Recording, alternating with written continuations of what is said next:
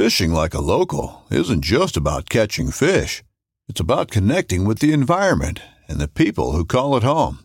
It's about hearing the stories and traditions that have been passed down for generations and sharing unforgettable moments with the people you meet along the way. Fishing like a local is having an experience that stays with you forever. And with Fishing Booker, you can experience it too, no matter where you are.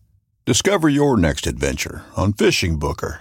This upcoming concert season will be all about the boots, and Tecovas is your stop for the best in Western style. Tecovas has seasonal and limited edition offerings this spring and summer, including men's and women's boots, apparel, hats, bags, and more.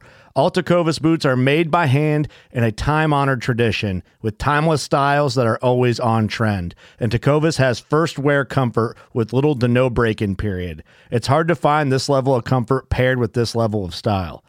Stop by your local Tecovas store, have a complimentary drink or two, that's WCB style, and shop new styles. The smell of fresh leather and friendly staff are at your service. Many stores even have leather custom branding to make your boots truly personalized. And with regular live music and events, there's no in-store experience like it.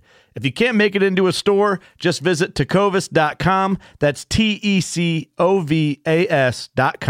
They offer free shipping on all boots, as well as free returns and exchanges, and ship right to your door. Go to tecovas.com and find your new favorite pair of boots today.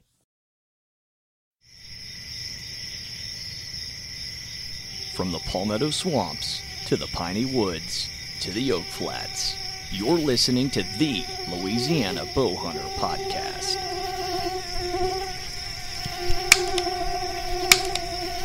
Come on.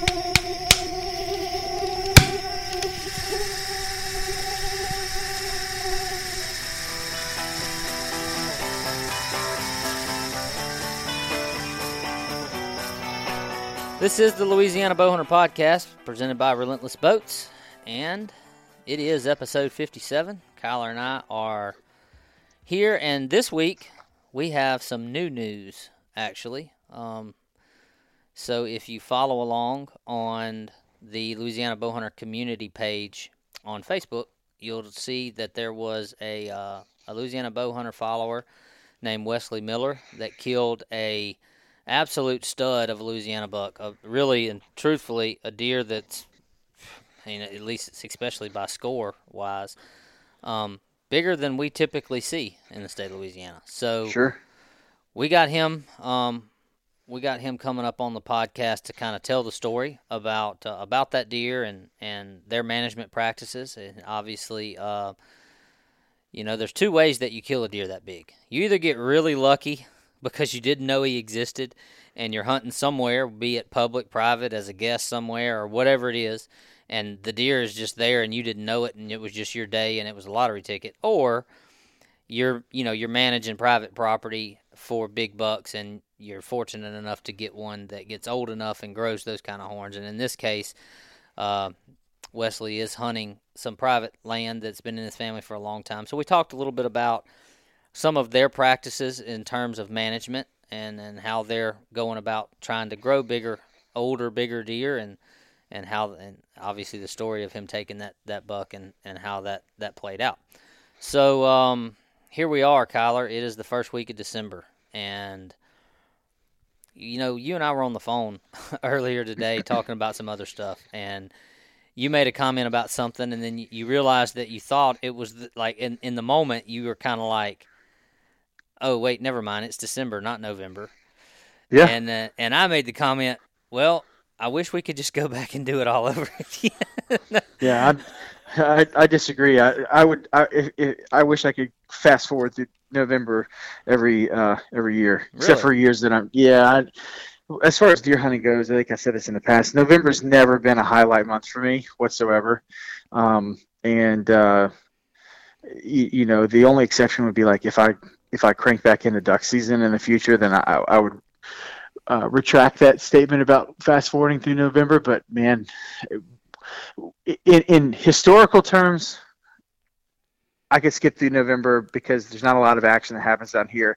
But more recently, spent a lot of time in the woods in the Midwest. Didn't see much. Very slow time up there. Same thing with you up in the Midwest as well. I cannot wait for the rain, the cold, the north winds, and the rut that happens kind of in the next couple of weeks. I agree with that in terms of deer hunt, just the hunting itself, the preparation, the planning, the hunts that you're able to make, I guess your purpose behind the hunts that you're making.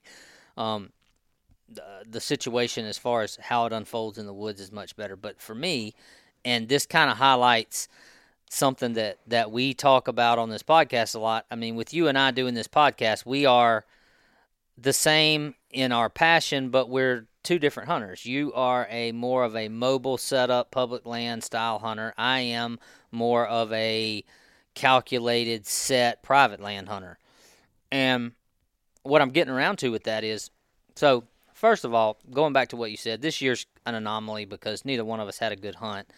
I had a good hunt at the end of October, kind of leading into November, but typically for about 2 weeks in November, be it, however it falls, I'm usually traveling, so I get to make some of my more exciting hunts in the month of November. They're not in Louisiana or in the South, but, so I'm typically getting to go on those destination hunts in November, but also I'm a creature of habit, and being a private land guy, when November rolls around, deer camp seems to be in full force, and while the hunting in the woods isn't good, it just feels like, that deer camp vibe is going on every weekend, and there's football on every weekend, and it's just the time of the year. It's more so the time of the year for me than it is the hunting, the actual sit in the stand. Mm-hmm. You know what I mean? Yeah, it's more like the lifestyle kicking off. And I agree. Because in November, it has that feeling like it feels like you're so much in the middle of it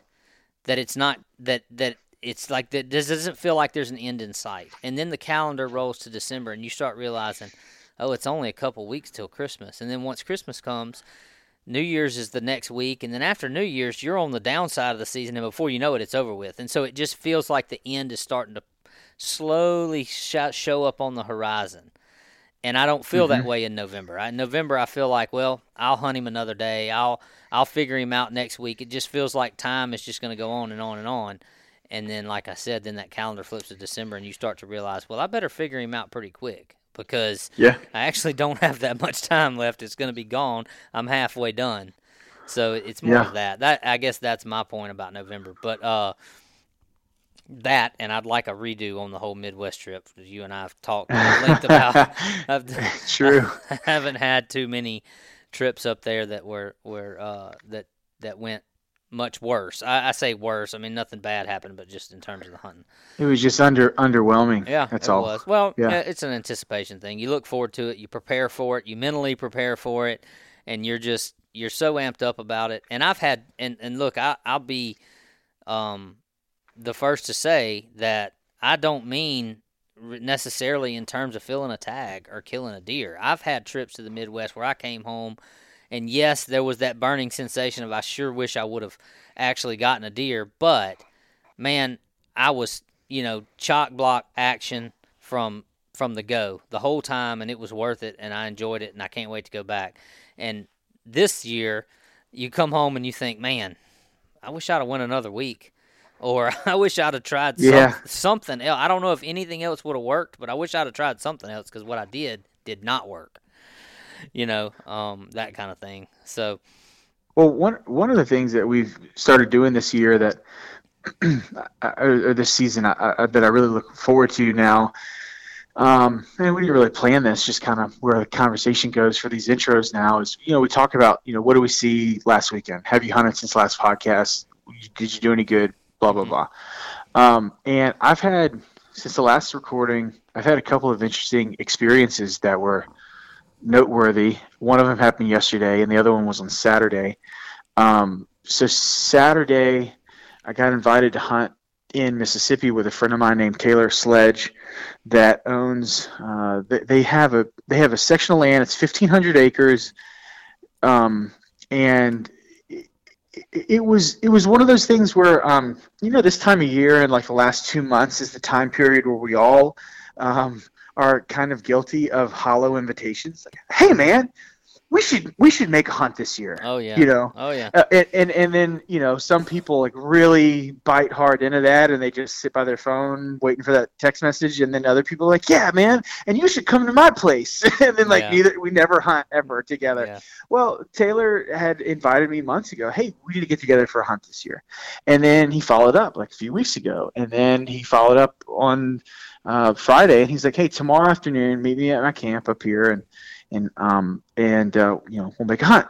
So we did that, and I didn't have any qualifying questions. I wasn't like, oh, tell me about your property. What deer can I kill? I was just like, yeah, man, I'd love to come make a hunt with you. I really appreciate it. And I showed up, and he goes, well, you can only kill a doe.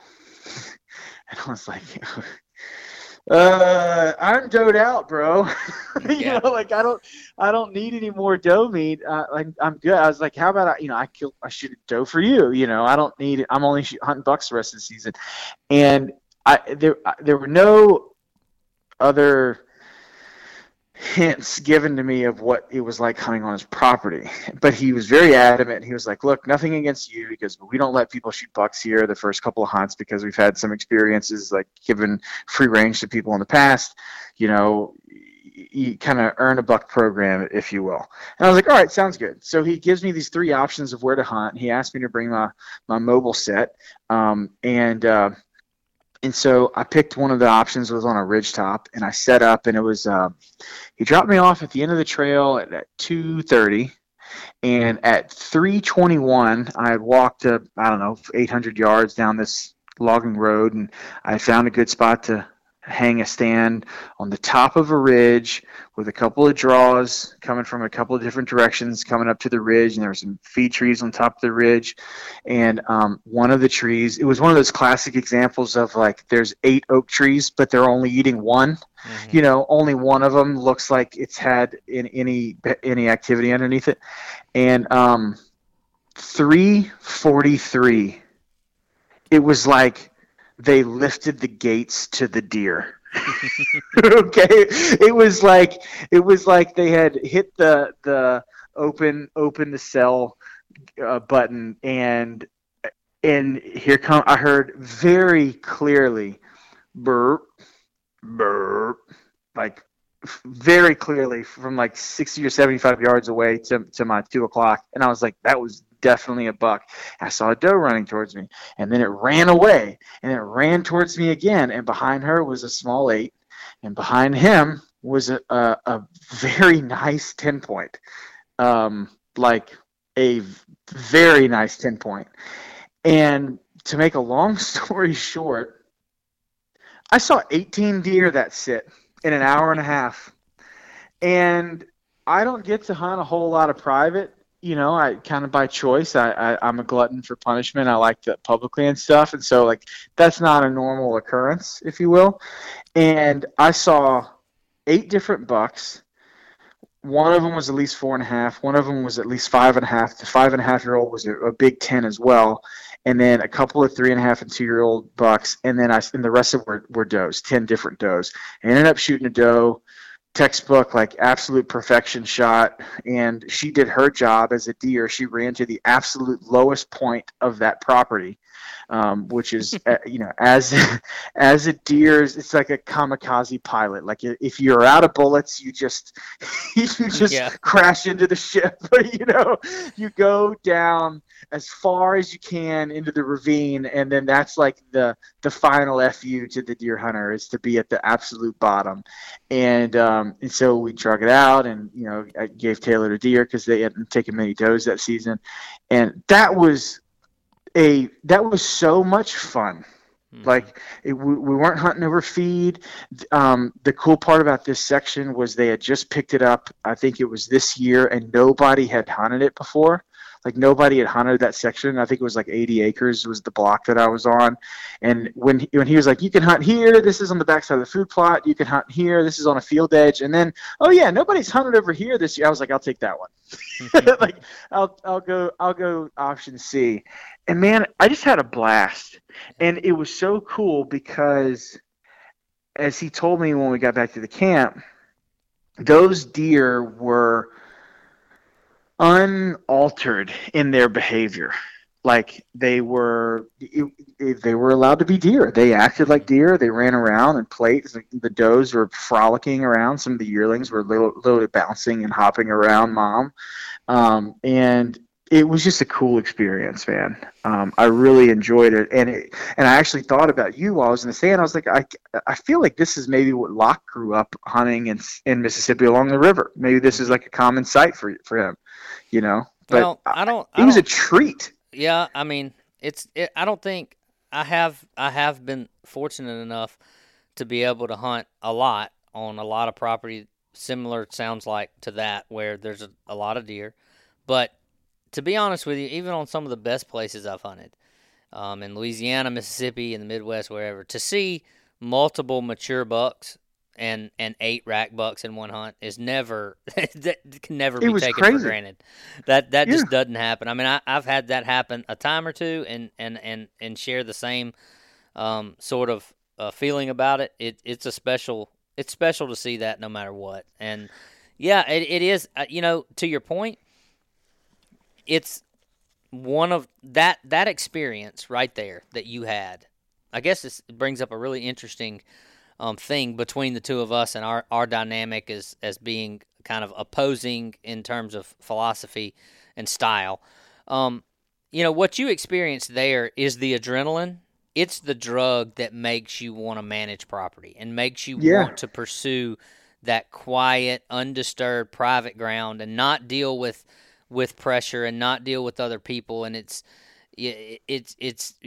that drug, because to your point, it is, it is a more common occurrence in that scenario, in that setting, but it's not all the time, but it's never in the other setting. I mean, it's once in a lifetime that you're going to go on a public piece of ground and be there at the perfect time in the perfect spot and see that kind of activity. It's just not going to happen. It doesn't mean you can't kill big deer. It doesn't mean you can't be consistently successful on public ground. But you're not going to see 10 different does and 8 rack bucks, multiple mature bucks, see rutting activity, see, doe to fawn relation type activity. You're not going to see all that in one hunt on public ground. And you're not going to see it every time you hunt on private ground, regardless of how good it is. But it is the drug, because to your point, when you grow up hunting that and you experience it enough times and you start to put 2 and 2 together and realize, if I want to see this more often than not, or just more often, the only way to do that is to find a way to keep an area quiet, keep it undisturbed, and hunt it a certain way so that these deer will act like deer. To kind of coin your phrase, these deer are acting like deer. They're not acting like the prey animals that are being stalked half to death for 9 months out of the year. Sneaking around everywhere, on pins and needles. Where there's only 2 or 3 days of the year that they're just stupid enough to act normal, which is what you're dealing with when you're talking about weather. And look, what we're talking about can also translate very much into the large lease with lots of members and lots of hunting pressure. It's no different than public land. Yeah, you're right. Absolutely. It's actually worse in some cases, because people have so much more access in that scenario than they do on public ground. I mean, public ground, they have to work for it a little bit. Even though it's open to everybody, it's not as accessible as the deer camp. Sure. It's I would say, and I guess you can attest to this better than I have plenty of public land experience. I just don't do it regularly. So I know what I've experienced in the past. Most people that hunt public ground, they do their scouting. They do that. But they go in, they hunt, they go out, right? I mean, they're there to hunt. That's why they're there accessing that public ground. By a majority, I'm speaking. And so people, they do their scouting, and then they go in, they make their hunts, they leave. You go to the deer camp, guy makes a hunt, and then he comes back to the camp, and he eats something, and he gets bored, and he gets on his four-wheeler and goes and checks the camera and rides around, looks for another spot to hunt. And it's recreation all day until he gets ready to go sit on a stand again. And so you're just deer pressure constantly. Well, the other quick story I had, this was unrelated to the last one, just something I experienced yesterday. So today's Wednesday, this was on Tuesday. So we were rained down on Sunday, and then we've had this huge cold front move through in the last few days, And I decided that I was going to hunt Monday afternoon and Tuesday afternoon. And I hung a stand Monday. I left it overnight, and I came back and hunted on Tuesday afternoon. And this spot that I've been hunting, I've had this system, this strategy since day one, or before bow season started, which is essentially imagine a CRP / reforested area that's to the west of a very, very, very large 800-yard wide swamp. Like Cypress Tupelo swamp that's been dry most of the year, and then it recently filled up with about a foot of water, which makes it for a very slow walk across, very slow wade across right now. And so if I have any northwest or southwest wind, I can hunt the transition line between those two types of terrain. And that's where I killed a couple of my does early season. That's where I've seen a lot of bucks. And so I hunt it Monday afternoon, and I see a buck. I have a buck at 4:30 that comes kind of downwind of me, but was unbothered by it.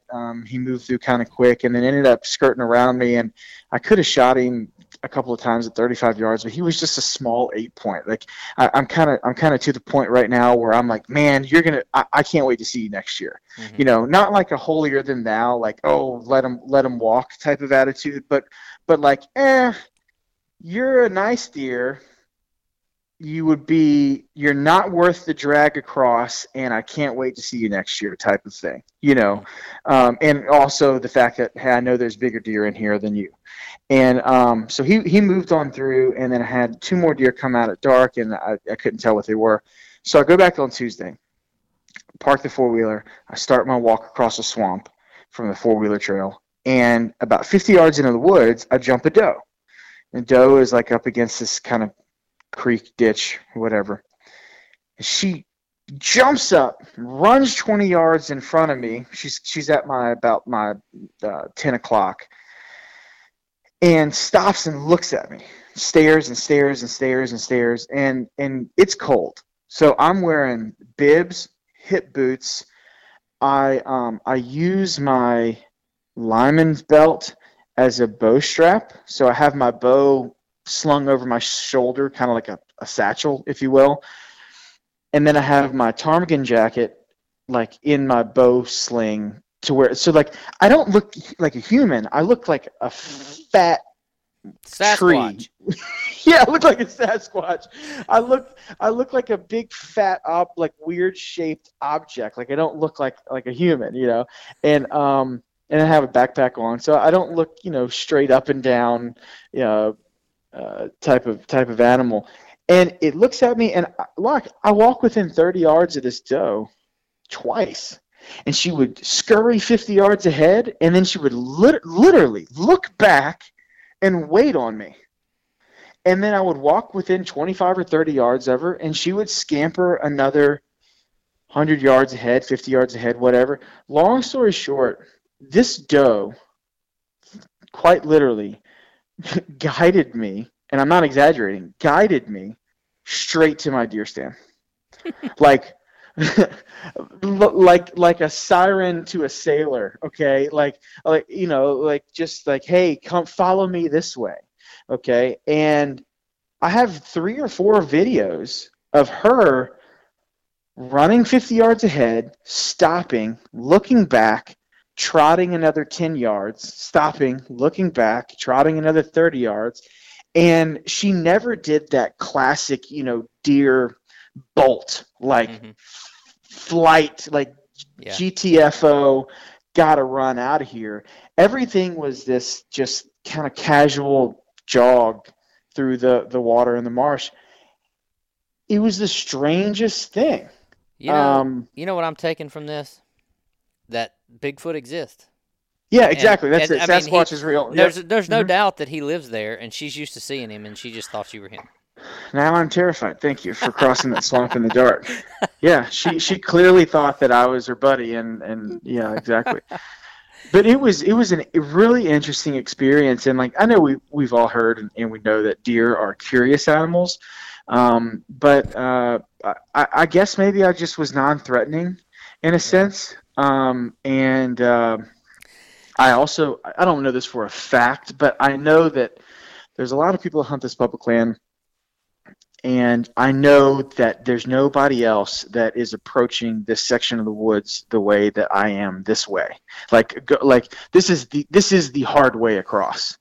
And I really wish it would rain and raise that place about another foot, because then I could Piro across. But until then, I'm halfway up to my shin on every step. Yeah. But it was an interesting experience. It really was. It could also be that whole dynamic, or I don't know if dynamic's the right word, but it's somehow they like animals that you're hunting, whether it's a deer or a turkey or anything. She knew you were doed out. She knew you weren't going to shoot another doe. I'm telling you, man, if you decide, you know what, I'm shooting an armadillo. I'm tired of seeing them. Those suckers will spot you from 100 yards away and take off. The same armadillo that'll let you walk up to it and kick it when you don't want to waste an arrow. Exactly. It's like they just know. That's a good point. Animals. That's interesting. Well, I didn't not to beleaguer the conversation any longer before we get to Wesley, but I don't have a ton of story. I guess the best thing that's happened to me, since we were last on, is I've been hunting with my son a lot. He's been able to shoot 2 deer in the last week, and a small 7-point, which really was not a small deer, just didn't have a lot of horns, and what was supposed to be a doe and ended up being a button buck. He's still young and shoots quick, and didn't look, and I couldn't see the deer, and he told me it was a doe, and I told him to go ahead and shoot, and it was not a doe. But anyway, that's been fun. I've made a few hunts and I've seen a few deer, but no real story to tell. I hunt in Area 4 in East Feliciana, as people that listen know, as far as where I hunt at home, and I will say that the rut calendar seems to be kind of holding the way it should. It's always around Thanksgiving that things start to get going, and there's a lot of fresh buck sign in the woods. The deer that my son killed on Saturday, he was not following a doe, but he was cruising, and his hocks were black. He stunk. He made a scrape and peed in it, and it smelled like rutting buck. And I'm seeing a lot of that kind of sign going in. The last couple of days I've hunted, some afternoon hunts and stuff, and so the deer are definitely getting started. The full moon, I think, is kind of a problem. Most of the movement, especially on property more like mine. I guess what I'm trying to say is, I guess in some places where really high deer density, you see more deer. The weather is offset a little bit, but in a place like where I'm hunting, where you got to hunt a little harder, I think the movement is mostly at night. I've seen a ton of deer on the road after dark and before daylight. And my wife actually came home a while ago, had went and picked the kids up from Wednesday night church, and they saw a really big buck coming out of our property right down the road from our house. And so I'm seeing deer on my way to work early in the morning. I think the full moon is got that going. But the good thing is that we're on the downside of that, and so we got good weather forecast. So I would tell people, just very generally, I would expect some really good deer hunting over the next 7 to 10 days, because this moon phase, the moon phase is gonna shift to being more, lend itself to more daylight movement, and the rut's starting to go. So you really ought to be, this should be the time of the year where you're gonna start seeing bucks on their feet, whether it be on camera or from the stand. So the only one little funny I will tell you, that my son shot the buck Saturday morning, and he was sound asleep. The deer comes walking right by us 15 yards. This is not a bow hunting story, but he shoots the deer, and it takes off running towards the neighbor's property, and there's a guy over there hunting, and I heard him drive in at daylight on his four-wheeler. Well, the deer goes across a little bayou slough that's full of water from all the rain, and it crashes, and I didn't really hear it come out, but I could hear a bunch of commotion over there. Well, we start packing our stuff up to get down, and the man hollers, "Hey, I got your deer." The deer ran. There's an old barbed wire fence through the woods. The deer basically ran into the fence and died right there. And so we didn't even have to trail it. The guy was like, "Don't even worry about looking for blood. I got it. Just come over here." And it was Ain't bad at all. Nice man. He had his 4-wheeler right there, and we, so I didn't even have to drag it. He said, "I'm gonna drag it up to my house. Just come around here and pick it up." Nice. So, That's good service right there, man. Yeah. So we hooked it up to the 4-wheeler, and he headed up to the house, and we went on back and got in my truck and drove around and picked it up. So. Very nice. Anyway, so that's good. One thing I've been meaning to say this for a couple episodes, and every week it just gets proven more and more and more. But what's up with all the south winds, man? Man, I don't know. Our weather, and this goes back to our hunts in the Midwest. The weather this year it's been good the last couple of days, but I mean, it. I don't know if you recall it this way, but to me there was some good days in October, and then sure, there was a little cold front in late October, and then basically all of November has just been crap. It's just been south wind. It's south wind, south wind, south wind, southeast wind, southwest wind, south wind. It was 70s pushing 80 for like 3 weeks. Yeah, with south wind. Yeah, whenever I had time to hunt, it's like I gotta freaking find a south wind spot again. Great, perfect. A lot of it.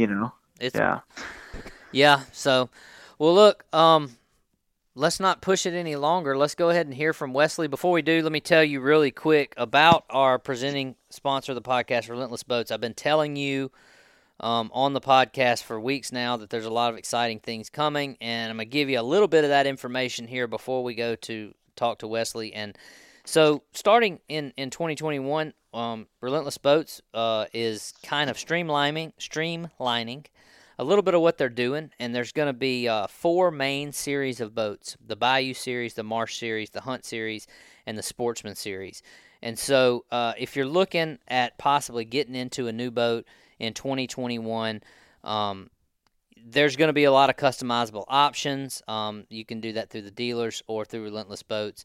But just be watching the website, relentlessboatsla.com. You'll find out more information on the different options, the different features of these different series. So basically, Relentless is going to go to kind of an approach where you got 4 different series of boats that kind of have some primary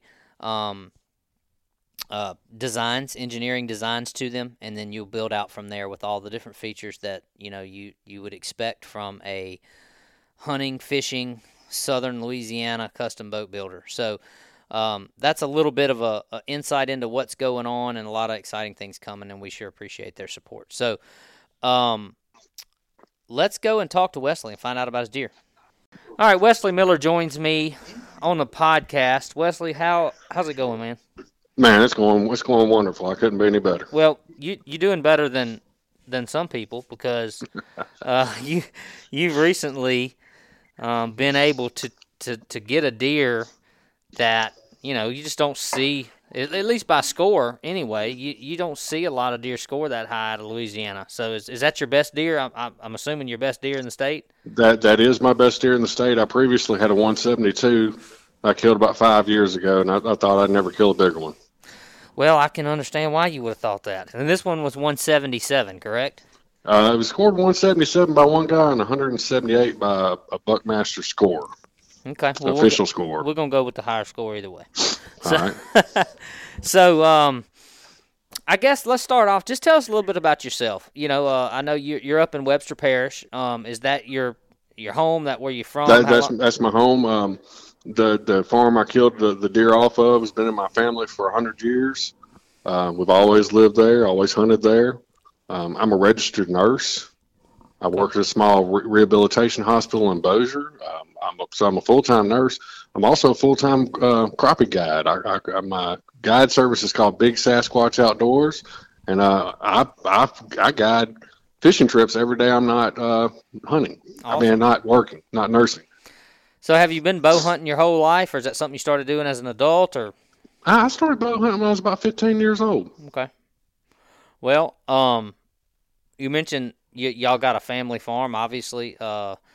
I'm assuming if you're killing 170-inch deer on it, y'all are managing the property pretty well. Is that something y'all are big into? About 10 or 12 years ago, we really started managing. It took me a couple of years to get everybody on board, but I pretty much got everybody on board now, and we've been doing well. We had never have killed anything this big before, but we kill nice deer every year. Yeah. So I guess just kind of briefly, what is your management strategy? Give me a little bit of a rundown on how your farm lays out. What are we looking at in terms of landscape and terrain, and then what is your management strategy? The original farm is 800 acres. It's split up between about 4 family members now. My dad owns 300 acres, and my uncle, his land is across the interstate. He owns a couple hundred acres. The interstate I-20 cuts my family's farm in half. It's old fields. We've since planted all those in pine trees and some of them in oaks. So it's and also this past year we had a tornado come through and it blew down 40 acres of mature oak trees that I had. So we got a good mix of anything from oaks to pines to thickets. Just a real good mix of hunting woods. So just typical North Louisiana timber country. Sure. Wood country. Sure. Okay. So not agriculture and all that. So what's your general management strategy on the Don't shoot him unless you plan on putting him on the wall. Okay. And we don't shoot any. We try not to shoot any bucks till at least 4 years old. So 4 years old, and I'm assuming y'all try to keep some kind of census on how many does you want to take every year. No, and our way we shoot. We try our best to shoot every mature doe we see. Mm-hmm. That's just the way we do it. And, by the time we shoot a bunch, we shoot them. By the end of the year, we've generally killed a few more does than we have bucks. And I have over the years have killed a bunch of my does, so I have a very pretty good ratio as far as buck doe ratio. I'm pretty close on 1-to-1.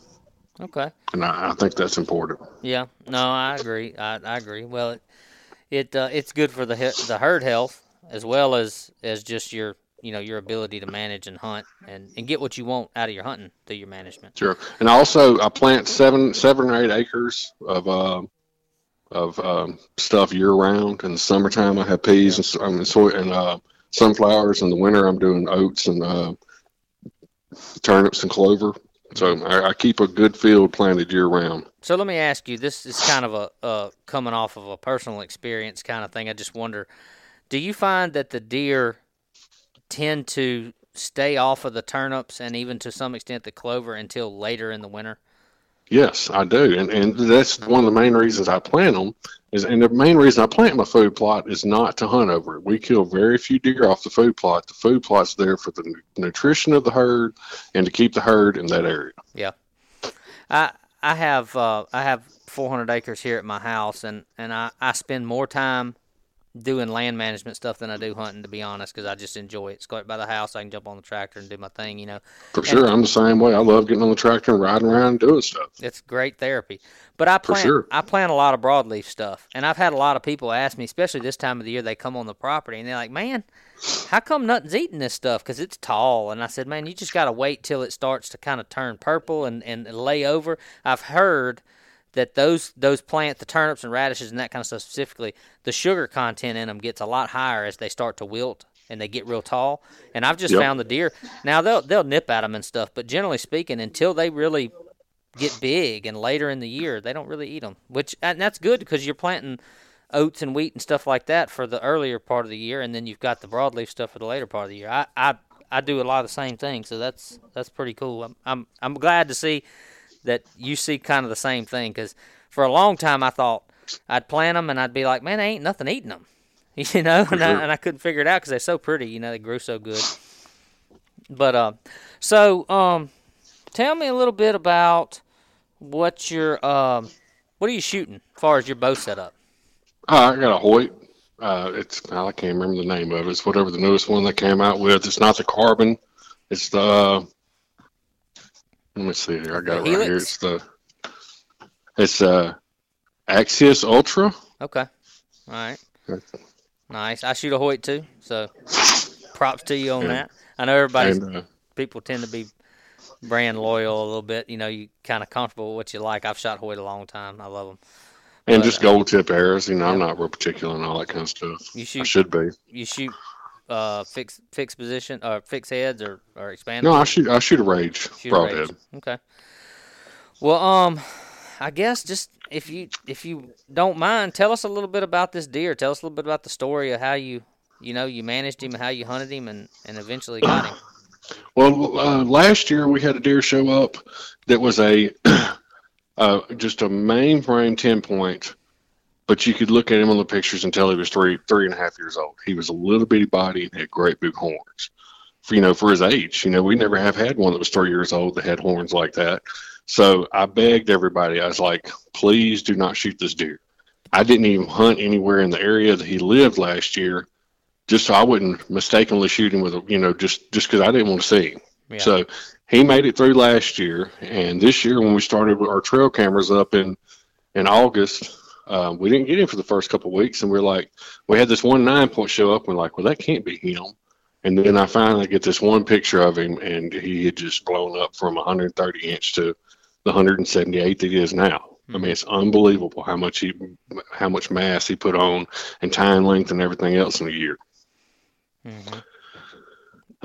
So we decided to give him a go this year, and we've been hunting him pretty hard, and then finally got caught up to him. Well, is there any rut phase going on, or was it a feed pattern type deal? Or? No, it was a rut. About last Monday, the Monday before Thanksgiving, I had a friend of mine who went over and hunted on the property, and he saw bucks chasing does everywhere. So I hunted, a couple of days, and then my work got slow at the hospital, and so I was able to hunt all last weekend, and just really didn't really have a whole lot of daytime pictures. Nobody seen him. He was just pretty much a ghost. Mm-hmm. Saturday, now to tell you the truth about how Saturday went, I killed a little doe, and I went down and kind of found her in a creek bed, and down in some tall pine trees. When I was down there in that creek bed, I saw a run up through the woods where you could see it was the trees that I think that he would be rubbing. They were big trees. You could just tell a mature buck had been rubbing them. So I just kind of kept that in my mind, and it was on our part of our property that was right by where the tornado blew down all those trees. So it was a very thick area. So I thought maybe he was laying up in those trees. So that's how I ended up kind of figuring out where I thought he might be. Mm-hmm. But right after I killed that deer, I went to my parents' house and put it in the cooler. And since it was a doe, I was like, well, I can still eat. And on the way back to their house, I saw two small bucks running a doe. So I'm like, they're chasing. I'm going to go get back here on my stand behind my dad's house. So I get back there.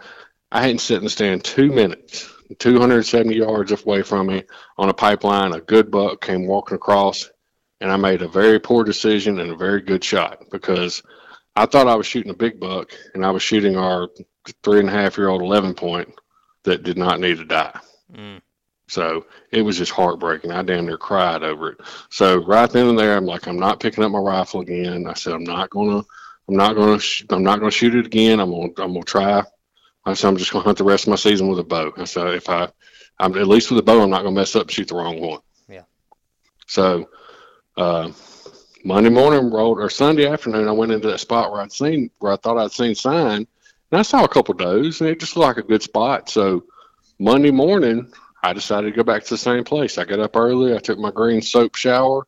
I took my climbing stand in the woods. I went up the same tree I had the day before, and it was cold. It was windy. And about 9:30, I look up, and about 35, 40 yards from me, here he comes walking through those woods. He come walking out one of those brush tops. So I ready myself, and he gets right up there, and he's going to walk through the first hole. When he gets ready to walk through the first hole, I try to draw back. My arrow falls off my string. Oh, man. So I get everything back up. I get it back on the string. He walks about 5 or 10 more yards. He comes out. He's going to come out from behind another bush. When I pull back that time, I get a half draw. My arrow falls off my string again. And as I'm letting down, I touch the trigger on my bow, and my bow dry fires. Half dry fires. So it made this big clanking, big swatting sound. I was just dying at that point. So the wind was blowing directly in my face, so he wasn't going to smell me, but he jumped one time. And so the next time he was way to my right, and I was in a climbing stand. I had my safety harness on. So if you're trying to shoot to the right and you're right-handed like that, it just doesn't work real well. Mm-hmm. So this time I pull my bow back. I get the bow facing his direction. I make sure everything was on the string still, and I had to contort my body to get turned enough to get everything in the peep sight. And when I finally got everything where it's supposed to be, I had about a 10-inch hole I could shoot through the bushes, and it shot him just right behind the front shoulder. He went out there about 60 yards, stood there for a minute. I saw him do that wobble, and I saw him go down. So, and sometimes it's just meant to be, isn't it? It is meant to be. It was that dude's day, wasn't it? Sometimes it's just, because whether it was a doe or a trophy buck or anything, if that series of events happens, 99 times out of 100, the deer's gone. If not completely gone, definitely out of bow range. For sure. But I guess being just trying to imagine the story as you're telling it, that also kind of goes to the idea that you can get away with a lot during the rut because those jokers are just so. I mean, I would imagine. I'm guessing you think he was probably just getting up and cruising, looking for does. Yes, because my older brother has a bow stand 300 yards from there, and he had a little corn pile out there and a little rice bran. 30 minutes before I killed him, that deer came by his stand and stood there for 20 minutes and ate corn. Mm-hmm. That was the third daytime picture we'd ever had of the deer. Yeah. It was 30 minutes before he died, and he came straight towards me. I somehow happened to be jacked up the right oak tree in the right place. Yep. But I've also started in the past couple of years, I found the higher I get, the more I can get away with. So every time I'm getting in my climbing stand, I'm going 30 foot up. I've got my pull rope's about 35 foot long. So by the time I get to where I'm about to end my pull rope, I know I'm at about 30 feet. And I found that if I'll get at 30 feet, I can get away with a lot of stuff. Well, they'd never seem to look up that far. Yeah. Well, I mean, it's a interesting observation. I mean, I think it's probably one that a lot of people would agree with. And, it's I would imagine, just trying to picture in my mind, kind of what your woods look like just based off of, the area around there and stuff. And I would imagine when you go up 30 feet, you sacrifice some shot angles because you're so high and you got canopy, and I imagine you're talking about thicker hardwoods like we typically get in Louisiana. Sure. But, I mean, we've talked about this on the podcast before. That there's one type of person that picks a spot to hunt, hangs a stand or whatever their method of getting in a tree is, and their idea is to basically prevent anything from getting by them. Basically, they can shoot any and everything within bow range, and they don't want to have any chance that a deer's going to get by them in bow range and something's going to be in the way or whatever.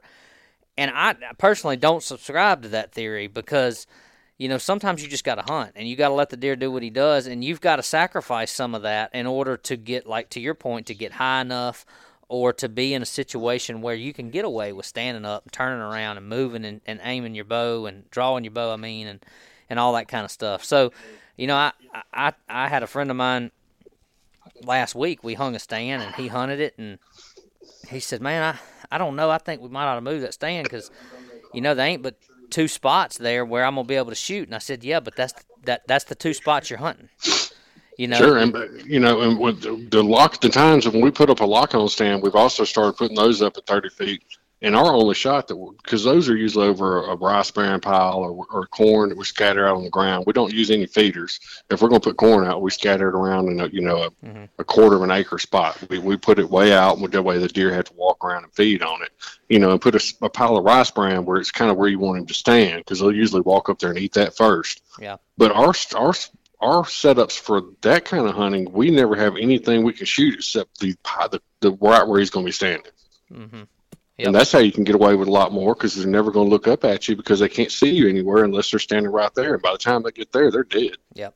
I think there's a lot to be said for positioning yourself where you're sacrificing potentially. He might walk right by you and you can't get a shot, but he's not going to detect you. And if you know what you're doing and you pick your spots right, you can. You can get. We pick spots. our trees, and if we're trying to find somewhere to feed deer, we'll find the general area we want to be in, then we'll pick the tree we want, and then we'll make everything else work around that tree. Yeah. And we take and pull trees up to us. We'll pull a tree maybe 10 foot away. We'll pull the whole top of it over there and tie it to the deer stand just to give us more of a nest, if you will, to get in and we can hunt out, to where they can't really see. Well, one other question it kind of came to mind as you're telling the story. So, given this area that you kind of came across and decided it might be a good area to run into him, how far away was that from where you felt like he was maybe more in the summertime or early season? How much did he move between? His home area was 10 acres. So that was the area where you knew he was somewhere close in there. I knew he was close to that, because really where those trees fell down from the tornado, and then there's another neighboring property of ours that's got a real big thicket that was, stuff that was cut and never replanted. Mm-hmm. We got some of those kind of cutovers around the house where they never replanted with pine. Well, anywhere you can find those, you got to know that's his bedding area. So, and that was where we saw the sign. And when we put, feed in the earlier season, that's where we could really only get him to come, where we could get him on a camera on a regular basis, but still no daytime pictures. Yeah. But that was his core areas where he was at. Well, that's cool, man. Well, that's an awesome deer. Like I said, you don't see that kind of score and that kind of frame on a lot of Louisiana deer. So he's got, and if everything holds true, he's got less than 2 inches of deductions. Yeah, that's awesome, man. Apparently your management practice is paying off. Hopefully that genetic pattern will kind of hold true, and maybe, it's hard to say you're going to continue to kill 178-inch deer, but you could very well be seeing an uptick. Well, our genetics on my property go one or two ways. They're either going to be a big, tall, pretty 8 or 10 point, 12 point, whatever, or they're going to be a 5 or 6 point or a 4 point. We've got 4 and 5 points that are 18 inches wide, nothing, no brow tines, and just a fork on either end. Yeah. But that's not something you can tell until they're old enough to call them mature and know that's what they're going to be. Yep. So I think the management practice of not shooting anything until it gets mature is the best one to use if you plan on trying to grow big deer. Yep. Well, it stands the test of time. And you got to have good neighbors. I say this all the time. One of the things I did and have done over the past few years, I've gotten to know all my neighbors.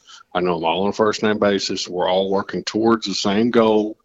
We have hiccups every now and then, but we're all, when it's all said and done, we're all trying to kill bigger deer and get to that point. Yeah.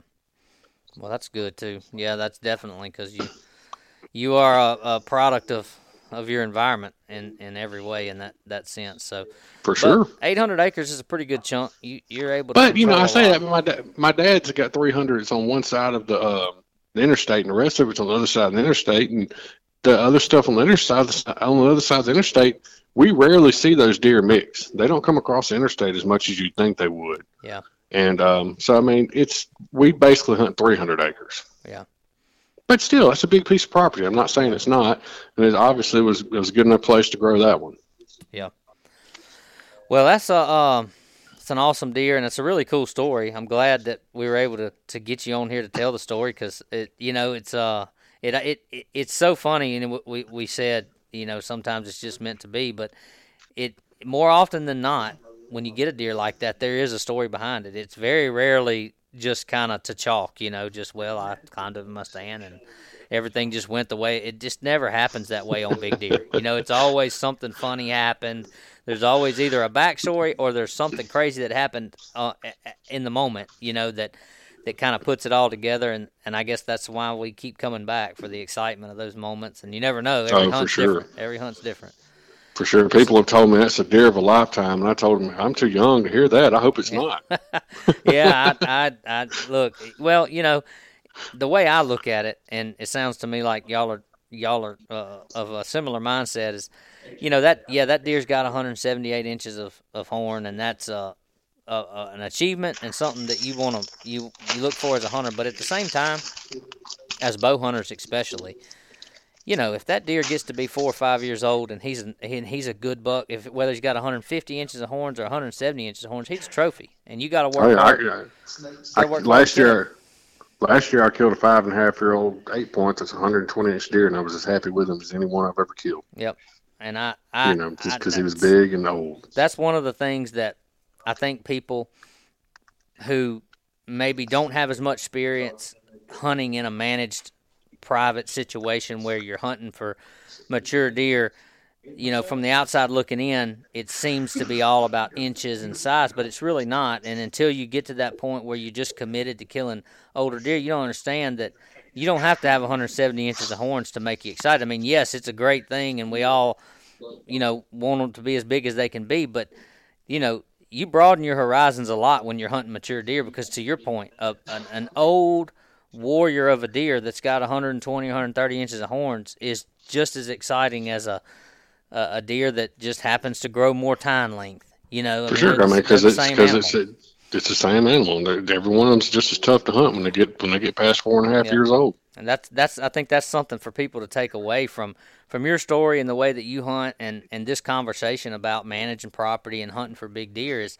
it's not yes, you're trying to grow horns and all that kind of stuff, but the excitement of hunting mature deer doesn't quit with the deer of a lifetime. You're still after that adversary. I'll still be out there, and I'm mad right now because my season's basically over. I still want to go somewhere and hunt. Yep, I understand that. But the only reason I was able to go hunting that morning is because the wind was blowing too bad for my crappie trip, and it got canceled. Yeah. Yeah, I guess that's. I talked to the guy the night before, and he's like, I don't really want to go because it's going to be windy. I'm like, I understand. We wouldn't be able to go anywhere. So that's how I ended up hunting that morning. I guess the crappie fishing's pretty good this time of the year, huh? Oh, dude, I've got one of those live scopes. Mm-hmm. It's not whether or not you're going to catch any fish anymore. It's how many you're going to catch when you go. That's awesome, man. Well, I encourage. Give us the name of your outfit again. It's Big Sasquatch Outdoors. You got a website? I've got a Facebook site at this point. I'm getting my website developed right now. I'm about to the point to get that going. So if anybody's interested in a trip, they can find me on Facebook.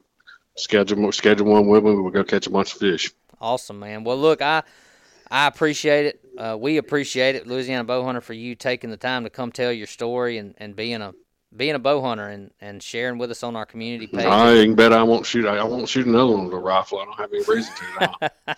Well, if everybody listening, if you haven't, and if you're not a member or you haven't looked on the Louisiana Bow Hunter community Facebook group, you can see a picture of Wesley's deer he posted there, and it's certainly an impressive buck. And again, I just thank you for taking the time to jump on here and tell us about the story. I appreciate y'all getting a hold of me. I love telling the story. It's a good one. Yeah, man. Well, continued success with whatever more hunting you get to do and with your crappie fishing. And if you kill another buck, maybe we'll tell that story again another day. We'll have another one. We'll have another one lined out next year or two. All right, man. Well, you have a good evening, and thanks again for your time. All right, man. You have a great one. Nice talking to you. You too. Well, we've made it through Thanksgiving, Black Friday, Cyber Monday, the biggest holiday sale days of the year. And if you missed out on the big holiday sales at Scree, well, you're in luck because they're continuing to sell off all of the Mountain Stealth pattern gear at 30% through the month of December. We've told you already on the podcast this season about how Scree has decided to discontinue and move on from Mountain Stealth, and they are excited about some new offerings that are coming next year, probably be available around the springtime. But for now, the Mountain Stealth pattern has been very popular. A lot of people really like it, and we hate to see it go, but this is a great opportunity if you're wearing Mountain Stealth and you're interested in maybe adding some more pieces to your system or replacing some pieces or something while it's still available. Now is the time because obviously inventory is limited and they are selling it off, and it's at a deep discount. If you're someone who's been considering performance layering gear and considering Scree, you hear us talking about it all the time. This is a great opportunity to get into it at holiday sale day-like prices throughout the end of the year. And just, again, be on the lookout. There's some exciting new things coming from Scree, and this is a great opportunity to get into the Mountain Stealth pattern. It looks great in the swamp. It looks great against tree bark. It's a really cool pattern, really awesome opportunity to get some before it's gone. So check them out at screegear.com. That's SKRE, screegear.com.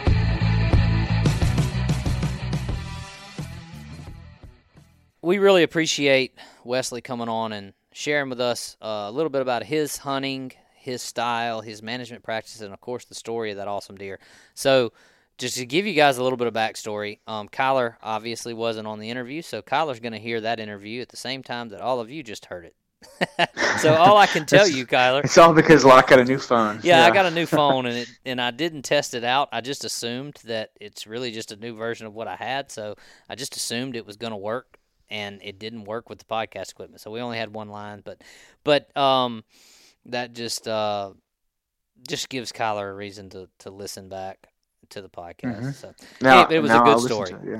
It was a good story on how he took the deer, and he had a lot of interesting information about how they manage their property. So we appreciate him taking his time to come on and share that with us, and appreciate him being a member of the Louisiana Bowhunter community. So before we wrap up, I think that it is worthwhile that I mention and that we kind of talk a little bit about this thread that I started on the community page earlier this week. And I was just kind of, Kyler and I, we were talking and kind of just brainstorming more or less about some of the things that we might be doing on the podcast in coming weeks, and different guests and topics we would do, and just our normal lining out of preparation for that. And I was kind of sitting at my desk, and I thought, let me just post something on there and get some feedback from people. So first of all, I want to say that we really do appreciate how engaged people are. They're Absolutely. I don't know. I mean, I figured we can see the statistics of how many people listen to the podcast. So we know that there's people listening, obviously. All three of you, and we really appreciate you. So I figured, there would be some responses. But I really was impressed by how many people show an interest and are interested. And, there's a couple things on here that are really interesting that we do want to get into. We do want to talk some more, and we're attempting to get some more like archery professional kind of opinions about kind of coaching and shooting form and stuff like that. I know that's something that a lot of people would be interested in, and we're working towards that. And then a lot of the other things that we hear on here, I think you can break them up into two categories. For me, this is just me, and then I don't know how you feel about it, Gyler, but there's one segment of interest that revolves around kind of stories and like, tell us your story, tell us about your hunts and your success and your failure, and interesting stories from hunters in the state and people that we share this community with. And then the other segment is more tips, tactics, technique kind of stuff. And I don't know. I think that we want to try to do a little bit of both. What were some of the things that you read in there that kind of stuck out to you as things that we've talked about that we should revisit, and things that maybe we haven't really talked about that much that would be good stuff for us to dive into at some point? Well, I think first of all, we should maybe shed some light on how do we find our podcast topic guests and topics to begin with, like so far. And ultimately, there's this concept in business and networking called your sphere of influence. And your sphere of influence is essentially your network and the people that you have some sort of contact with in a daily, weekly, monthly, or annual basis. It's the people that are within your life in some manner, whether it's a stranger on the internet, whether it's your uncle, whether it's a guy in deer camp. Your sphere of influence, it can also be used to explain why there's so many goddamn real estate agents in the world and how they all survive and make money with there being 17 million of them. It's because everybody has a network. Everybody has a group of people that they know. And what's happened with the podcast so far is it started a lot with people that I knew, which is like on season one. It's why you get my friends and the people that I've known on social media for a while that have really great success at hunting out of state and things like that.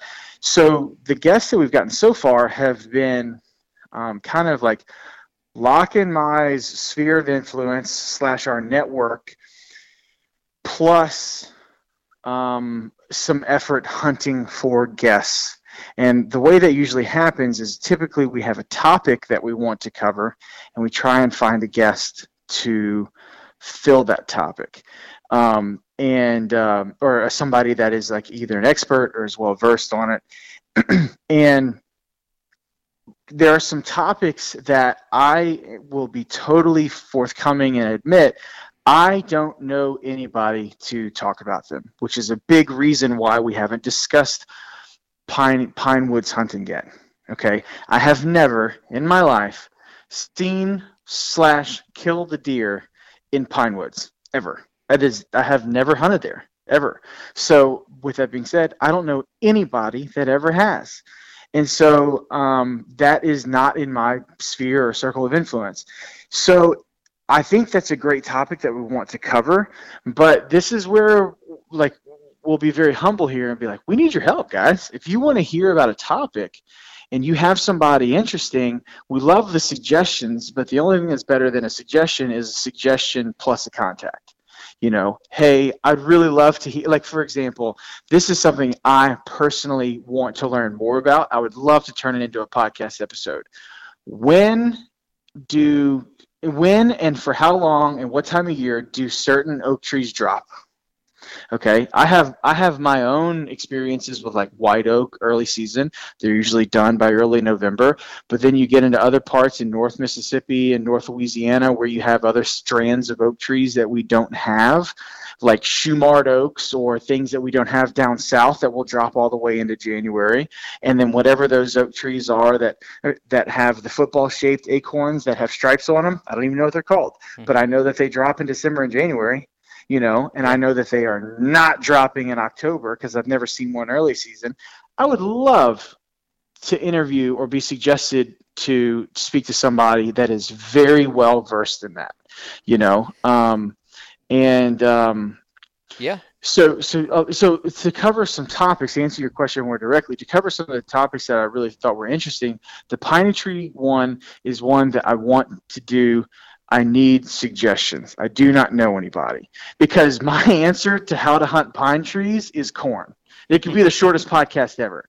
Hey guys, this is Louisiana Bowhunter Podcast, episode 58. We're covering pine trees today. You're going to want to put out a corn pile. This episode's been brought to you by Relentless Boats. Like that. That's how I would cover hunting pine woods. But in trying to find some more info on that, I talked to David Sims, and he was like, oh, if you want to hunt pine woods, then you've got to hunt the in-between. You've got to hunt in between the food plots. You got to hunt the travel routes that you don't think are travel routes. You got to hunt the thickets that are hard to get to. And so, like, that type of stuff is the type of info I think you guys want to hear, and I don't know anybody that can provide it, and I don't know, Locke might, he might not, but if it were something that we could have covered already, we would have. And so the Piney Woods one is a good one.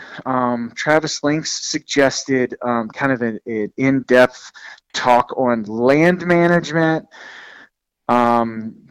essentially setting up a property, building it out, roads, trails, food plots, feeders, and kind of like dissecting it and building it up for success.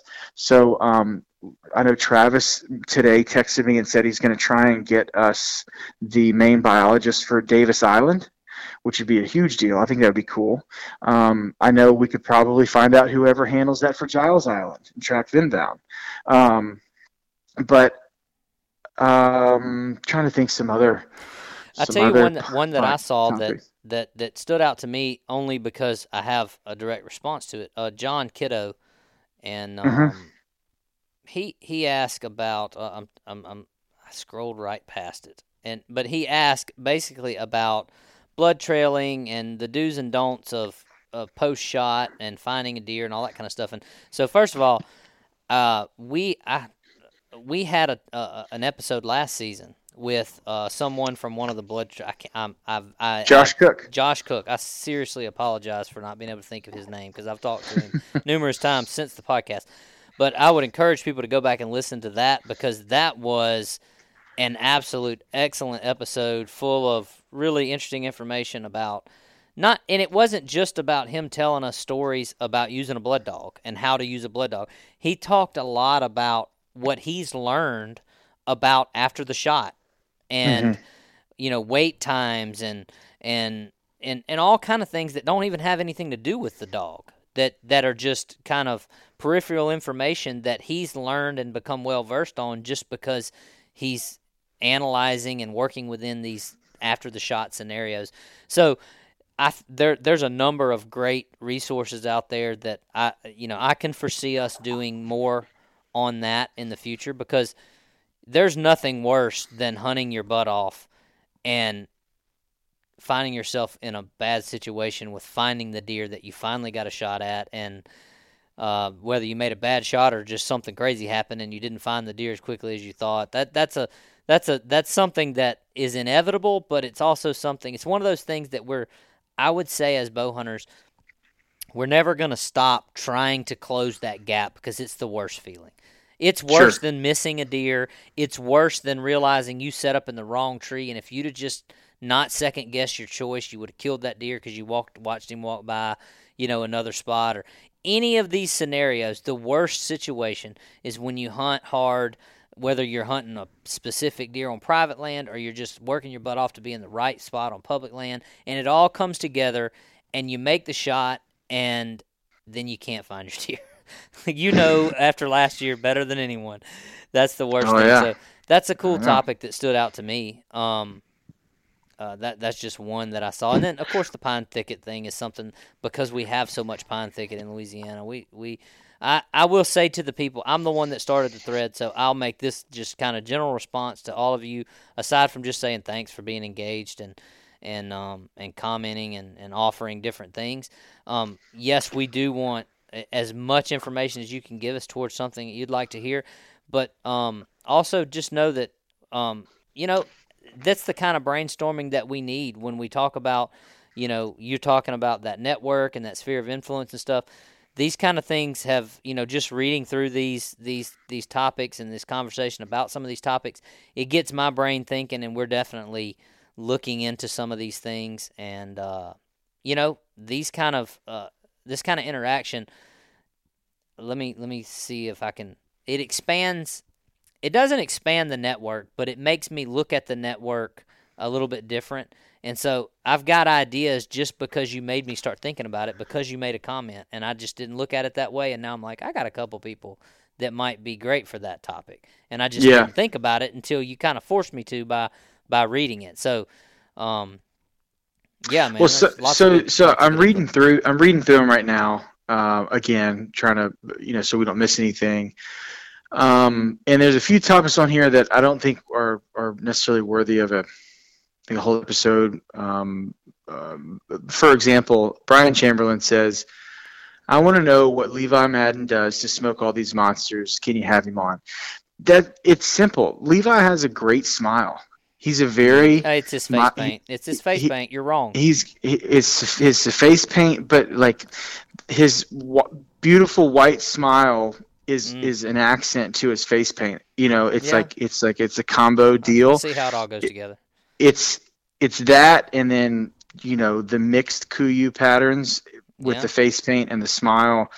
It's the combination. It's just like, man, you can't really describe it. It's just his thing. And then what's some other ones? How to I can't even read this. How to put a headshot on a deer. Okay, we're not going to do that one. Look, I want to give you this one here, and this could be an episode. Down towards the bottom, a guy named TJ Scarborough, he says, how do you, other than boots on the ground, how do you scout a sea of he put in quotes, sameness? And he kind of offered the example of huge palmetto flats and hardwood acreage that doesn't change topography a lot. So I'm not gonna, I can't answer this, and maybe there is a long discussion. But let me give you something I haven't said since my trip. So if you ever get the chance to hunt in Oklahoma, so I hunted in northern Oklahoma, right by the Kansas border, and it is the most surreal, strange thing, because when we hunt here, we just talked about this with your acorn tree thing where you mentioned how interesting that would be. So when we hunt here in Louisiana or in Mississippi or Alabama, really any of our southern climate or terrain, you have a lot of different types of oak trees, right? A lot of different types of trees in general. You hunt a hardwood forest, whether it's been managed and cut or it's, hasn't been cut in forever. There's lots of different types of trees. So you go to Oklahoma, and let me tell you something. I hunted an 1,800-acre cattle ranch, and there was not but one type of tree on the whole place. And I'm not even kidding. Like, I don't know how to better – I don't know how to explain this to you, and it seems like not a big deal until you walk around in it and you realize you're looking at a 500-acre, let's just say, because it's broken up with some grassy land, and stuff like that, but you're looking at 500 acres, and every tree is exactly the same. You want to talk about mind-boggling?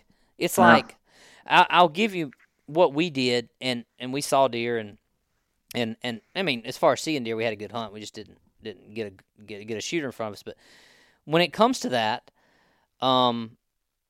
you have to hunt travel routes. You have to figure out elevation changes, pinches, saddles, draws, because you literally can walk 500 yards in one direction, and until you reach one of those topography things, and it may be way more obvious based off of, you may be in a spot where you have a lot of elevation change, which offers, a very clear view of those travel routes, or you may be in a flat area where it doesn't really offer it, and you've got to find a drainage or something that breaks it up a little bit. But when you walk on like this place in Oklahoma, like it really is. It's kind of crazy when you spend all day on a place and you start to realize everything is the same. Everything is exactly the same. The trees are all within 5 feet of each other in height. They all look exactly the same. The leaves are all turning. Everything is the exact. There's like literally, it's almost like you're in this monotone environment because you have orangish brown turned oak leaves, and then you have tan, like sage grass, and that's the only two colors in the whole environment. And you look at 1,800 acres of it. So when I read his comment, it made me think about how cool. It's really cool to see. If you've never been there, you've never hunted that kind of place. It's really cool, but it's also a little bit strange. It's a little bit strange, and so it is an interesting thing to think about. One thing that I've learned is sometimes things are not obvious at first, especially the first time or the first season you hunt them, and then you start to see a pattern in deer. Let's say you are hunting a palmetto flat. Let's just say, just for fun, we're hunting the jungle, thistleweight, and that I'm not big on naming properties or specific areas, but I'll use it as a hypothetical because I think everybody's familiar with what thistleweight looks like, especially even if it's just from a picture. But how do you hunt 2,000 acres of palmettos that's got hardwoods in it? But those deer are moving through there in some manner, and you can't see why. You might not be able to understand why, and it might take you 10 hunts in there to see some sort of pattern, and that might be the answer. Maybe the answer is, a lot of Louisiana and the South in general is not well scoutable from the internet. We don't have the luxury of topo maps giving us very good information. Everything's flat. But I will tell you that I was I can't even say who it was, but last season I had my eyes opened by a friend of mine that only hunts public that told me about LiDAR maps and extremely accurate, like small change topo maps, 1, 2, 3, 5 foot elevation changes versus 10 and 25 foot elevation changes. And I asked him, he took me hunting. I asked him why we were hunting this area. Like, hey, why did we go here? What was like to understand, like, why did we go to this spot? Because we saw deer and we saw hogs. I said, why are they moving through here this way? It all looks the same. And when we got back to camp, he showed me this this LiDAR map that he had, LIDAR, and it showed very clearly a small ridge 2 feet higher than the rest of the surrounding woods, and it was like 400 or 500 yards long, and you could not see it in person. It was not visible to us. Mhm. But things like that are good to hone in on. That's kind of your two options. If you're looking for a place to hone in on from the internet, look at LiDAR, look at a couple of different topo maps and see if there's any type of topographical change that can break up the monotony of what I call copy and paste woods, which is, TJ's using this term sameness in quotations. That's hard. Because if you don't have something to hone in on, then you really you're just crossing your fingers and climbing any tree. And then the other option is there's a place that I hunt during the rut that is flooded by the time the rut comes around the first of the year. And the deer they take a shortcut from one thicket to another, and they walk through a slough. And what's really interesting about that is I hung a camera in the spot. It's the first time I've ever hung a cell camera in the spot ever. I hung a cell camera in the spot, and I have literally watched these deer in person cut a corner across this slough. Instead of walking around the point of the slough and going into the thicket, they cut 45 degrees off the end of it, about 75 yards from the end, and they go 45 degrees straight across the slough in 1.5 feet of water. And it's bone dry right now. And I had in my head, these deer must always go this way, and when it floods, they keep on going this way. Would you believe that camera's been there for 1.5 weeks, and I do not have a single picture of a deer on it at all? So, honestly, TJ, who the hell knows, man? Yep, that's who knows, man. Well, we've discussed in previous conversations, and I don't remember exactly when they were, but previous conversations, we've talked about the concept, the strategy of observation sits. And I think that the biggest problem that we have in general as a working class American is we want to try to maximize our time. And it's so hard to go make a sit somewhere with the idea that short of really any luck, I'm not expecting to see a deer in bow range. It's hard to commit to going and sitting somewhere and going, I'm really just trying to learn. I do want to see deer, but I'm really not getting in a spot where I think that the deer are necessarily going to pass me in bow range. I'm trying to play the wind and learn something that I cannot learn from a map, that I really can't even learn from walking around. I've got to sit and let the woods be still and quiet and see what happens. And look, I understand. You only have so many vacation days. The weekends are only so long. And especially when you get into those times where, hey, I've got a few days to hunt, I'm off work, or it's the weekend, and the weather's just right, and I hate to waste a hunt going somewhere where I don't at least have a plan that a deer might come in. It's hard to say. My plan is to go sit somewhere and look at deer that I know I can't shoot with this bow. That's a really hard concept to wrap your brain around when you don't get to hunt all the time. But I'm telling you from personal experience, and I know of personal experience for a lot of people, it works.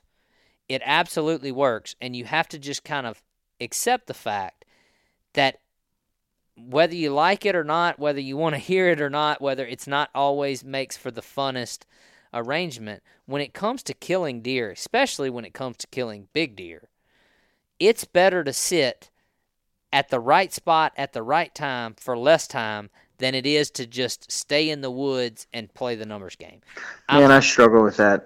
And I know a lot of people do, and I also know. So before anybody sends me a message or makes a comment, I am not talking down to the person that says, look, man, I want to kill a big deer as much as you do, but I also just like to hunt.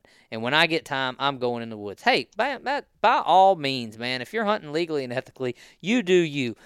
I'm just offering some advice to the specific topic of the challenges of scouting a specific area, how to figure out deer where it's not obvious, using some of these other methods, like even boots on the ground. Sometimes it's really hard. And like to your point, if you're hunting an area that's a palmetto swamp, and you can see a long way in there, but you have no idea if this tree is anywhere near where the deer goes, well, you're going to just have to, I say you're going to have to. A really good idea is just pick a spot that you can see a long ways and just make a few hunts. And I promise you'll learn something. You will learn something. What you might learn is, I need to go find another area. That might be what you find.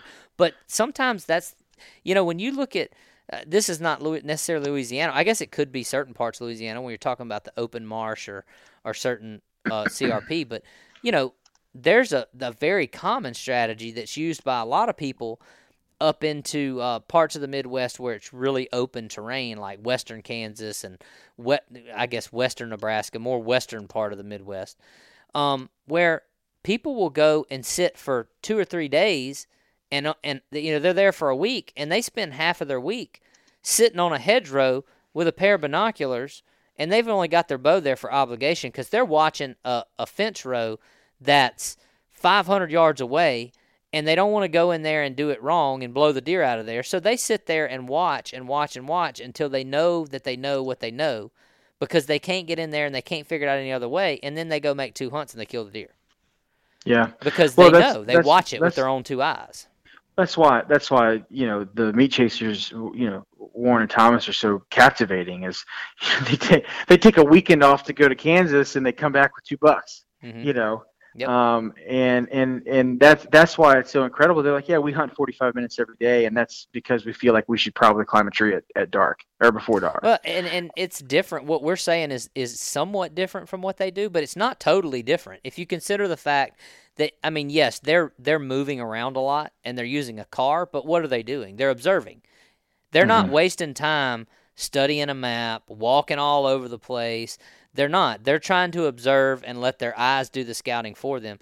And I think that doesn't apply to a pine thicket. It doesn't apply to dense understory hardwoods and stuff like that.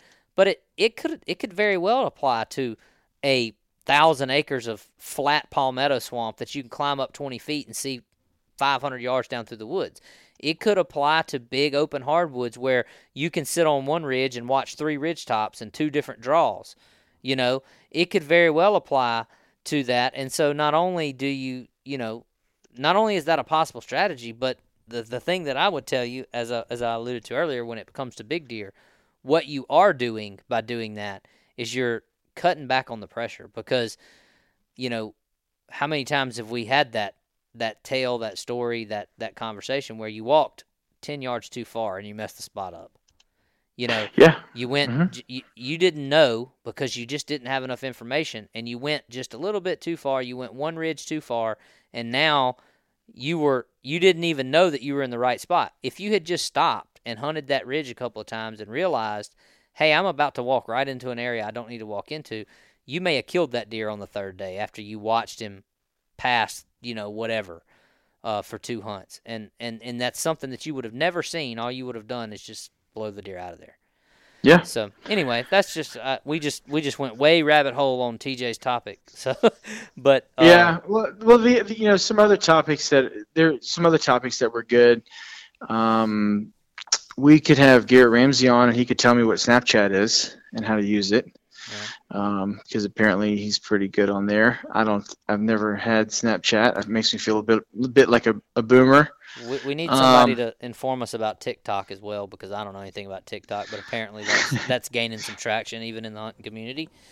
Yeah, using rifle season to your advantage. Seth, you should check out the second podcast we did with Glenn Peterson. Yeah, I think it's called Bow Hunting Rifle Land. We covered that. That was a good one. Somebody that travels to Louisiana to hunt from another state. That's an interesting one. I don't know how you find that person, unless they're hunting their family property or something. It must be a holiday and they're visiting or something. I don't know. Because Louisiana is not a destination state. We're export only on hunters. Yeah. But I guess the best way to prepare somebody to hunt in Louisiana from out of state is just let them know they're going to be disappointed. Hey guys, I know you want to hunt, but like, do not get your hopes Well, up. I will say this, in total, I think I think you're right, unfortunately, but there's some uniqueness about Louisiana. I would tell somebody that's traveling to Louisiana, if they're coming here because, hey, I've always really wanted to hunt true swampland, and they want to hunt for the experience of experience a different kind of terrain, a different kind of hunt. Louisiana has that. They have some very. I mean, you go down into the marsh, like below Thibodaux and Houma. That is, I don't know how well you'd find a place to hunt, but if you did, that is a deer hunt unlike any other in North America. The closest thing I've seen to that is those Sitka deer hunts in the marshes of Maryland on the East Coast. So there's some really unique hunts in Louisiana. The problem with them is you're getting a whole lot more out of the nature than you are the actual deer hunt. Sure. So, that would be a tough topic, but Here's another one. That's good that I guess maybe we've overlooked. Hunting WMAs, do's and don'ts, and common courtesies. I think we could all use a refresher. Yeah. we should talk about that one. Yeah. Because I had like, for example, I had I think we've all, if you've hunted public land, you've had somebody walk in on you, and how that is handled speaks volumes about you and the person. But I had a couple weeks ago, I said, I was like forced to hunt a southeast wind spot, and I didn't have a spot to hunt on a southeast wind, and I hunted kind of a really easy spot to get to. I had 3 people walk in on me, and the guy that walked in just before daylight, I shined him off. He stopped, he looked at his phone for about 30 seconds. He took a hard right, and I never saw him again. And I was like, man, thank you. That was nice. Like, I that's not an easy thing to do. I might have been somewhere he wanted to be, but at least there was an appreciation for the fact that I was already here, and it wasn't this, like that's what I hate, is this attitude. Oh, it's everybody's spot. This isn't your place. This is public land. I can hunt wherever I want. I'm like, well, neither of us are going to have a good hunt. Yeah, you can't, just because you can do something doesn't mean that you should do something. That's, you can do a lot of things in life. That doesn't mean that you should. That kind of covers the creation of sticks also. Sort of. Which is another topic. There's a topic here. I just want to say, Hunter Hurst asked about a podcast more about getting started for newcomers. What I would tell you is it is a good topic, and it is one that is inevitably going to come up in a lot of different type of conversations, but we have done a lot of that kind of talk in the first 2 seasons of this podcast. So I would encourage you, if you haven't, you got 56 episodes prior, and in season 1 and season 2, I know that we have talked a lot about newcomers.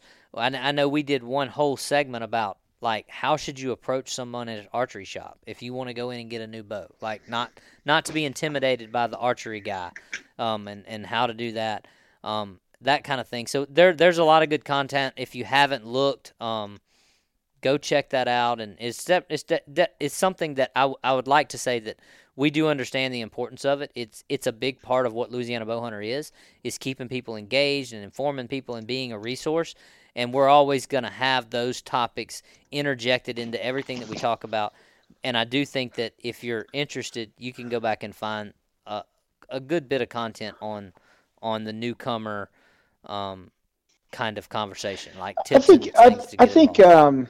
I think a good way to think about that one too would be, and maybe we don't think about this because you, pretty much anybody that's listening right now, we've all made the commitment to archery in some regard.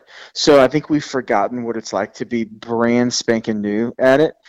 And I think maybe a better way that we could approach an episode like that would be, here's 10 things that you need to ask your bow tech or your archery shop if you're looking to get into it.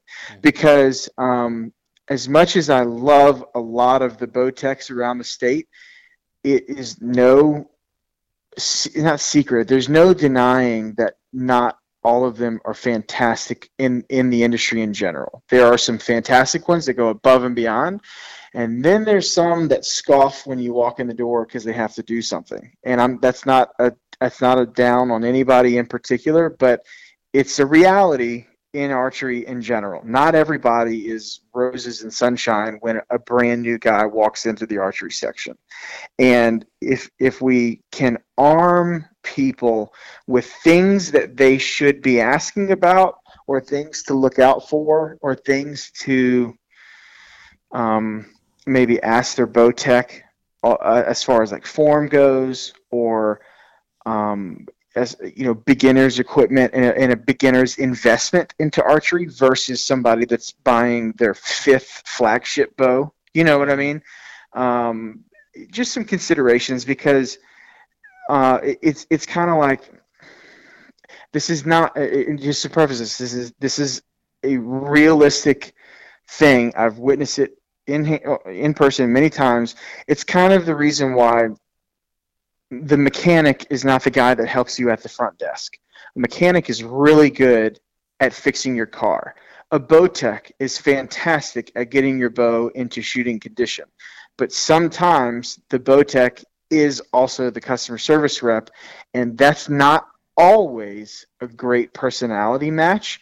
And because of that, if you are brand new into archery, you don't have any experience, and you pretty much know nothing about what you're looking for or what you're liking, then if you know how to approach your bow tech and approach your archery shop with questions and things to keep in mind or ask them about, you're both going to have a better experience. Yeah.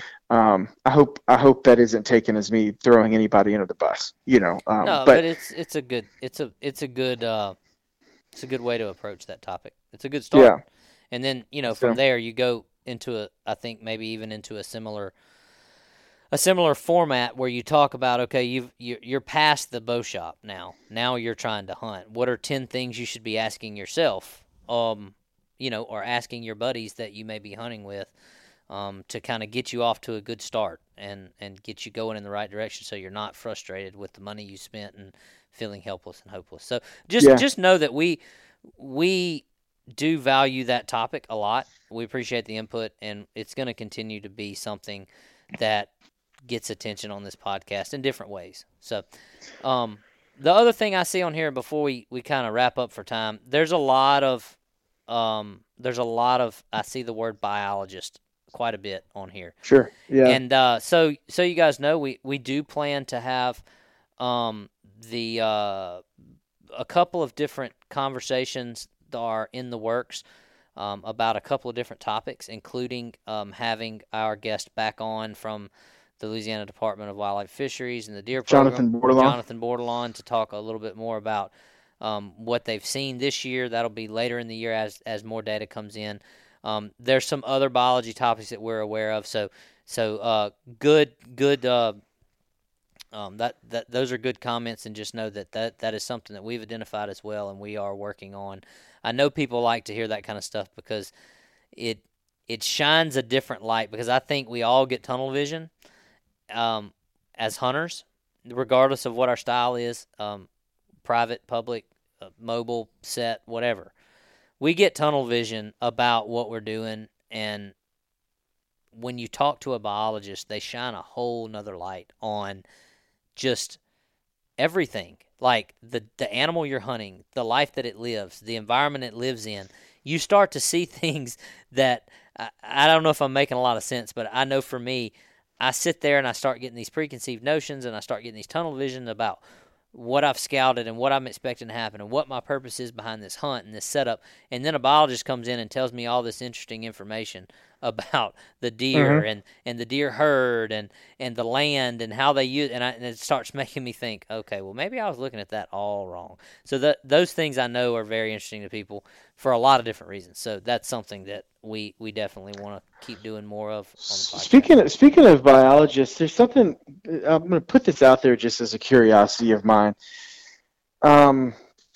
Somehow in the last couple of years, the rut has started to be very popularly described as dependent on photoperiod. And I'm not denying that. But if that's the case, don't, like in Louisiana, for example, don't all the deer get the same amount of light during the day? I feel like that's a It very, can't be. There are. I get where you're going, and you know what I mean? there has to be. What you have to do is you have to take that as the foundation, and then you have to start considering all the other factors. Like, At the same time, like, okay, let's go straight north. Let's go Arkansas, Missouri. All right, straight north, longitudinally, right above us, gets the same amount of sunlight, the same amount of moonlight, same amount of everything that we get right here, same exact time zone, if you will. And I don't deny it, but I need to understand more about factors outside of photo period, because it's not like the deer in Southwest Louisiana are responding to a different sun than the ones in Northeast Louisiana. I guess maybe it's my naivete on that, but I have a hard time just in general accepting very universally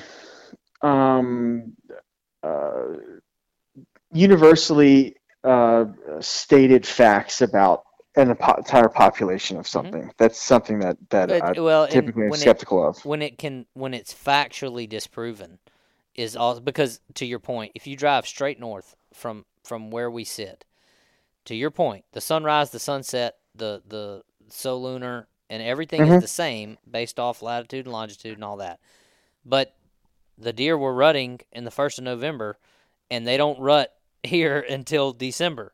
And so that right there, I mean, we could rabbit hole this to death as to what that means and the obviouses and all the other different things. But what it comes down to, as far as what we're talking about right here and now, is that is a fact, and it disproves the idea that photo period is the only factor. And so, yeah, there's absolutely a huge conversation to be had, and I think that, herd health and terrain change, does your deer live in a pine thicket? Does it live in an ag country?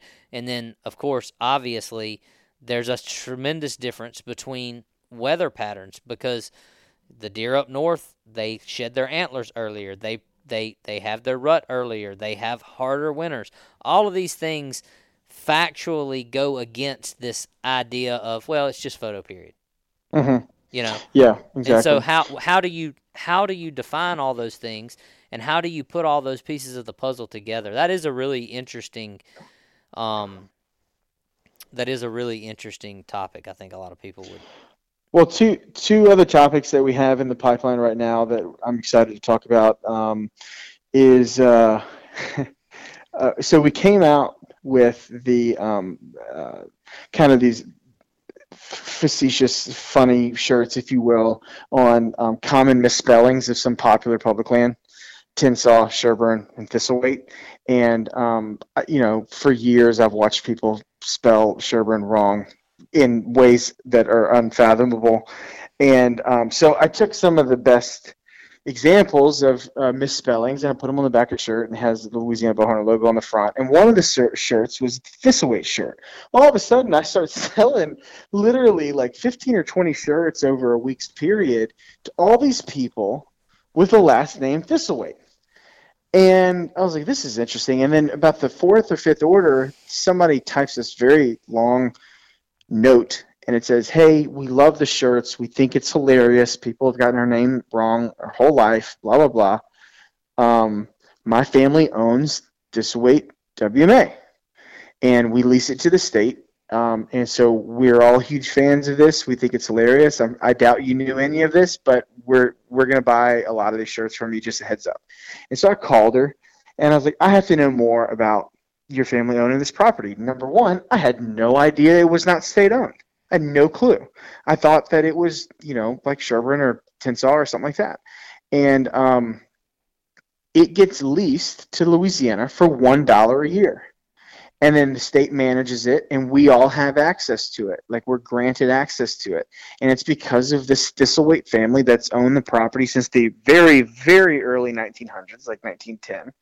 And so we've got that one in the pipeline where we're going to be speaking to the father that is kind of a historian in and of himself, and he's going to be telling us the history of Thistlethwaite, which I think will be an interesting break in our type of content. And then another one we have lined up for to record next week is kind of like the uprising of e-bikes, which is something interesting as well, like Quiet Cats and Predator bikes and Rambo bikes and those types of things. So we're going to be talking to the owner of Predator Bikes, Matt Armstrong, next week, discussing their uprise in popularity, benefits, how it's different than a four-wheeler, how it can be worked with in conjunction to a four-wheeler, things like that. So we've got some cool ones coming down the pipeline, and I guess in short, really appreciate everybody's suggestions. Yep. And just, hey, keep them coming. Don't wait for us to post something. We watch the pages, and you can get in touch with myself or Kyler or just Louisiana Bowhunter, and we see it. We do read everything. We do follow along and keep up, and we appreciate the response that we get to everything. And just know that we are doing the best we can. We're not trying to ignore any specific comment or any specific suggestion, but like to Kyler's point earlier, we can use all the help we can get. If there's somebody that you know of and you can put us in contact with it, then by all means reach out and throw us an olive branch. We would greatly appreciate that. And we have proven for 56 weeks, now 57 weeks, that we are headstrong, and we're just going to keep doing this. So y'all might as well support us. Can't stop, won't stop. Yeah. We I don't think it's this way anymore, but the average amount of time that it used to take to put a podcast together was about 5 hours between recording, editing, uploading again when we uploaded the wrong file the first time. And so we've gotten that down pretty far. It doesn't take as much time as it used to, but like 56 episodes, it's a lot of conversations. It's a lot of hours. Yep. So, but yeah, we're not giving up. We enjoy it, and we love the feedback y'all give, especially when people are like, "Hey, listen to the podcast. I killed this deer because of X thing that I heard from X person." That's really cool. That's the main driver. So, love to help y'all out, and it's fun. Yep. So our just a reminder, our shameless reminder, we have all kinds of new Louisiana Bowhunter gear for this year. You mentioned the name shirts for the misspelled name shirts. That's kind of a cool. We got hoodies and leather patch hats and some of our traditional favorites and other things. And so make sure you are visiting one of your retailers around the state or going to Louisiana Bowhunter and checking those things out. Make great Christmas presents. So don't forget to. We're still filling up certain shops around the state. A little late this year, but what's really cool is Lafayette Shooters has become a huge carrier of our stuff. Like if you walk into Lafayette Shooters, it's like the first thing you see is a rack. And Joe Menard's been a big supporter of the brand and the merchandise, and is really taken us under his wing there, and that's become like our number one store in the state. So really appreciate their support. But you can get it at all four corners of the state, from New Orleans to Northeast Louisiana to Southwest Louisiana. You name it, we're probably somewhere within 30 or 40 miles of wherever you live. I think we have merchandise in 27 stores now, maybe. I'd have to recount, but it's you could find it in a gas station in Sorrento all the way to Simmons Sporting Goods and Bastrop. Yep. The smallest to the biggest. So thanks for the support, guys. Yep. And look, check them out. Last thing, because we have talked a long time tonight, but last thing, if you have a Louisiana Bowhunter tattoo, you are contractually obligated to send that to us. And I promise you that you will be a featured member of the Louisiana Bowhunter community. So that's right. FYI, we want to see those. So anyway, guys, we have now entertained you or something for almost 2 hours. So good luck this weekend. I think that we are going to all show up to work Monday morning and see a lot of successful stories and pictures online. I think it's going to be a great weekend. We got good weather. Moon phase looks good. So practice a few times at least and make a plan to hunt, because I think it's going to pay off this weekend. I think this is going to be great time to be in the woods in our state. So we wish you all the best of luck, and thanks so much for the support. Kyler, anything else? Nope, that's it. That's enough. That's enough. We'll talk to you next week. Thank you for listening to this week's episode of the Louisiana Bowhunter Podcast. If you have anybody you'd like to hear on the show, reach out to us at info@louisianabowhunter.com. And if you want to help support Louisiana Bowhunter, go by your local archery shop and pick up some merchandise. If you don't have any at your local shop, let us know and we'll reach out to them. Or pick up your gear at louisianabowhunter.com and we'll ship it out to you same day. See you next week.